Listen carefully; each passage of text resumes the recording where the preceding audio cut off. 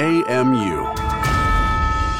American Military University is proud to present the following podcast on behalf of In-Homeland Security.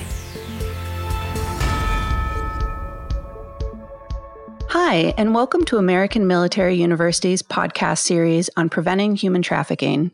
I'm Leishan Kranick, your host and the managing editor of In Public Safety. Today, I'm joined by two subject matter experts with experience researching, studying, and actively working to combat human trafficking around the world. First, I'd like to welcome Rebecca Journey. Rebecca is an alumna of American Public University. In 2017, she completed her master's degree in public health with a focus on human trafficking. Rebecca has been visiting Cambodia since 2006, working with humanitarian groups to stem the rampant sex trafficking and human slavery trade. After learning of genocide in that Southeast Asian nation, she joined Legacy of Hope International, which assists with community-based development and human trafficking prevention. Good afternoon, Rebecca, and thanks for joining us. Wonderful to be here. Next, I'd like to welcome Dr. Michael Pitaro, who is an assistant professor of criminal justice with American Military University. Dr. Pitaro is a criminal justice veteran with an extensive background in working with criminal offenders in a variety of institutional and non-institutional settings. He's written several publications, including one titled International Efforts by Police Leadership to Combat Human Trafficking. He has also been involved in a project on pornography and its link to the international sex trafficking in children. Thanks for joining us again, Dr. Pitaro. Thank you. For those who haven't heard our first podcast on human trafficking prevention with Dr. Pitaro, please check out the link found in the description of this podcast.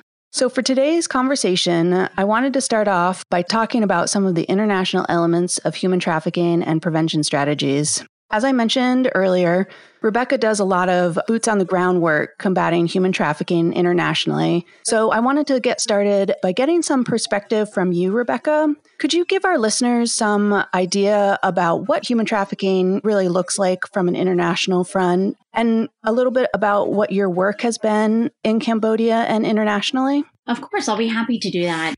The United Nations, I think we all know, defines human trafficking as recruitment, transportation, transfer, harboring, and receipt of persons with improper means, such as force, fraud, bribing, coercion, abduction. And I think that's what most people think of when they think on an international level. And that is true. But across the globe, whether it's in the United States or whether it's in Cambodia, where Legacy of Hope International works, it's not always this huge abduction. It's usually someone who's taken the time to have a relationship with a minor or an adult, someone they know has a great need, whether it's financially, which usually it is, or a lack of someone to take care of the family. And they use that to their advantage to coerce.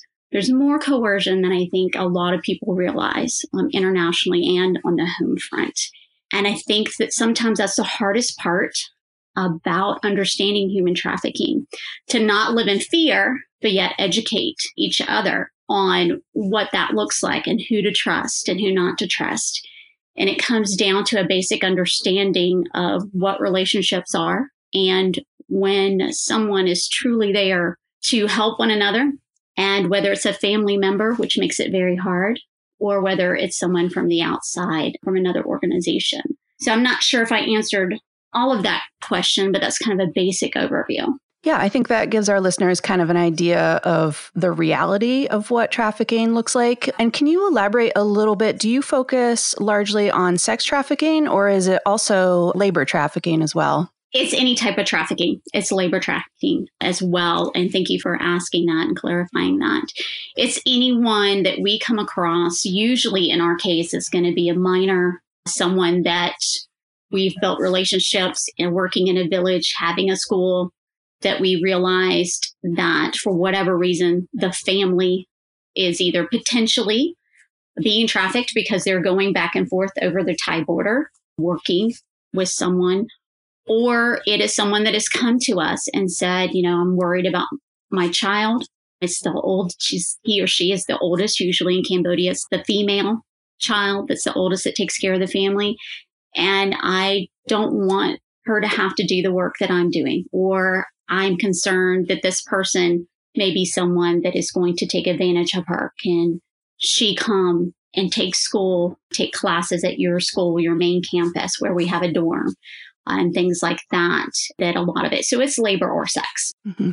And I know you do focus largely working in those countries. Does your work also directly tie to what's happening on the domestic front in the U.S. in this case? Absolutely. But honestly, Legacy of Hope International is actually based on providing better education to students, to children, to adults to learn English so they can have hope for a better future.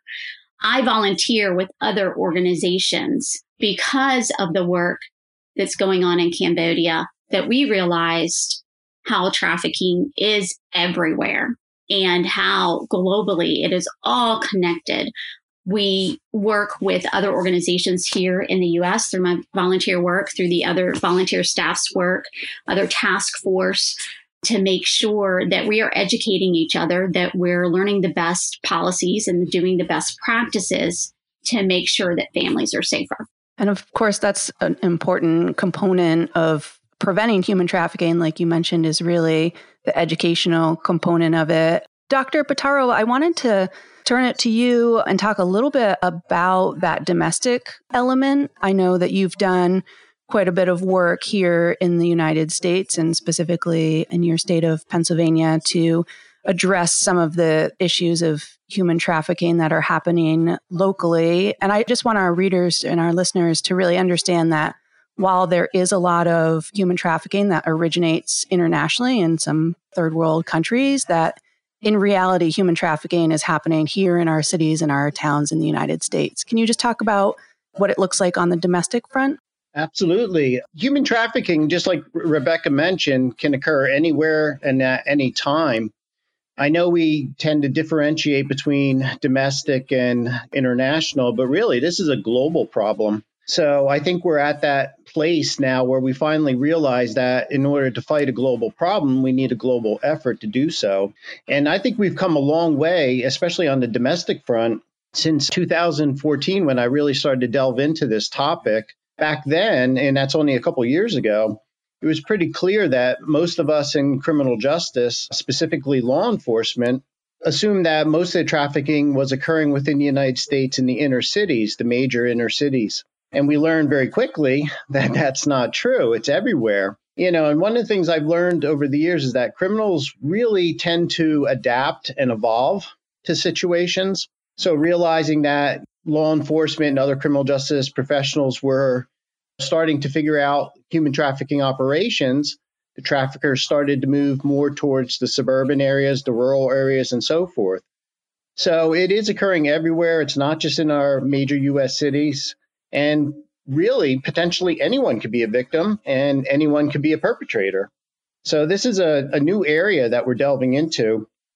But, like drug trafficking, it's global in nature.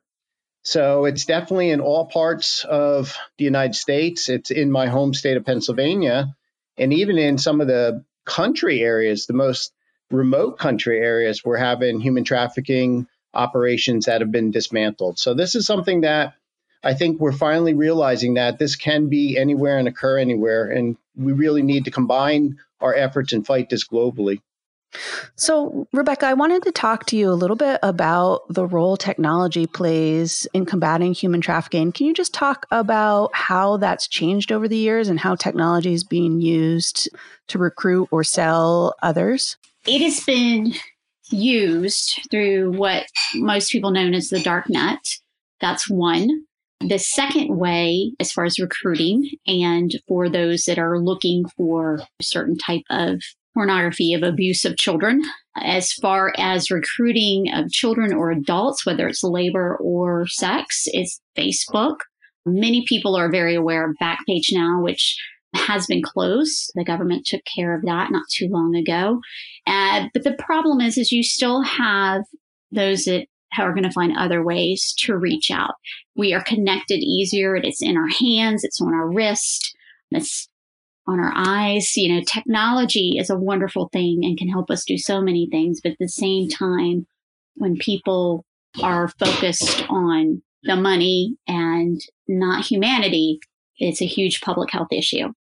Earlier, you talked a little bit about how important relationship building is when you're working with some people in, whether it's Cambodia or other impoverished or third world countries. Could you talk about how, while that's still a very important component, have you seen the influence of whether it's the internet or other forms of technology entering that space as well? As far as the internet taking away from the ability to build relationships or helping to build relationships? Well, it could be either. So are you seeing how the internet is helping to reach more people and educate more people when it comes to giving them information about what trafficking looks like? And then I'm also interested in hearing about, from a preventative perspective, how law enforcement or whomever is using technology.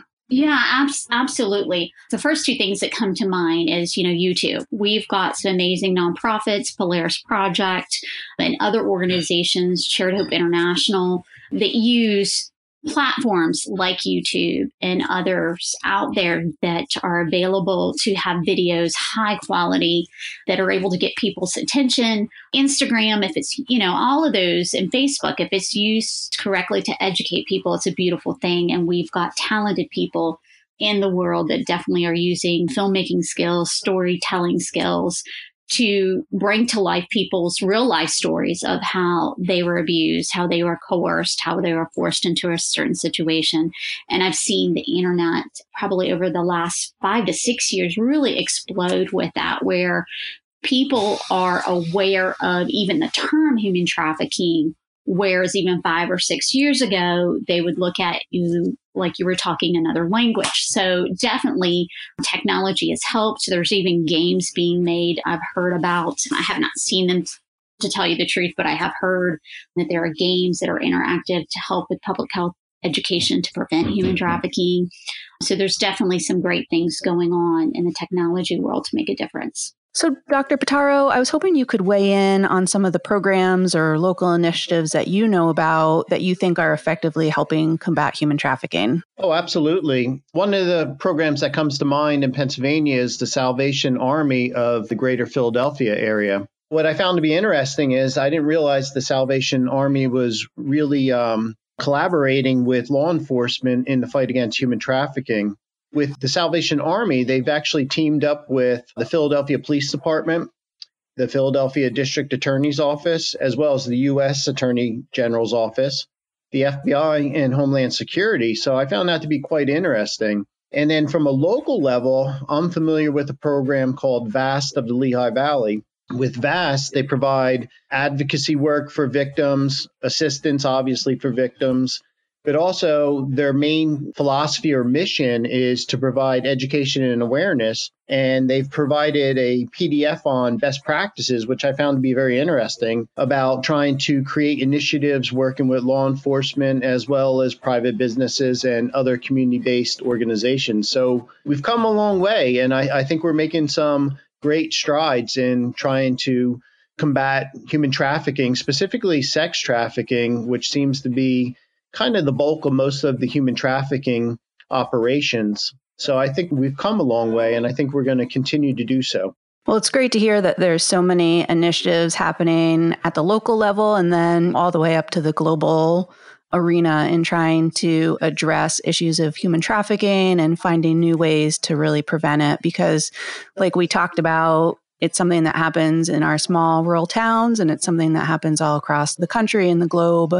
And we really just have to band together, both as citizens, private and public organizations, and law enforcement, to make sure that the people who are committing these crimes are held accountable. So I want to thank both of you for your work to combat human trafficking and for joining us today to talk about what we can do today and looking into the future to make sure that we protect people and identify those who are causing harm. So thank you so much to both of you for joining us today. Once again, thanks for having us. This is Leishan Kranick signing off from American Military University's podcast on preventing human trafficking. For the latest Homeland Security news, visit inhomelandsecurity.com and sign up for our daily newsletter. Thank you for listening. AMU, American Military University.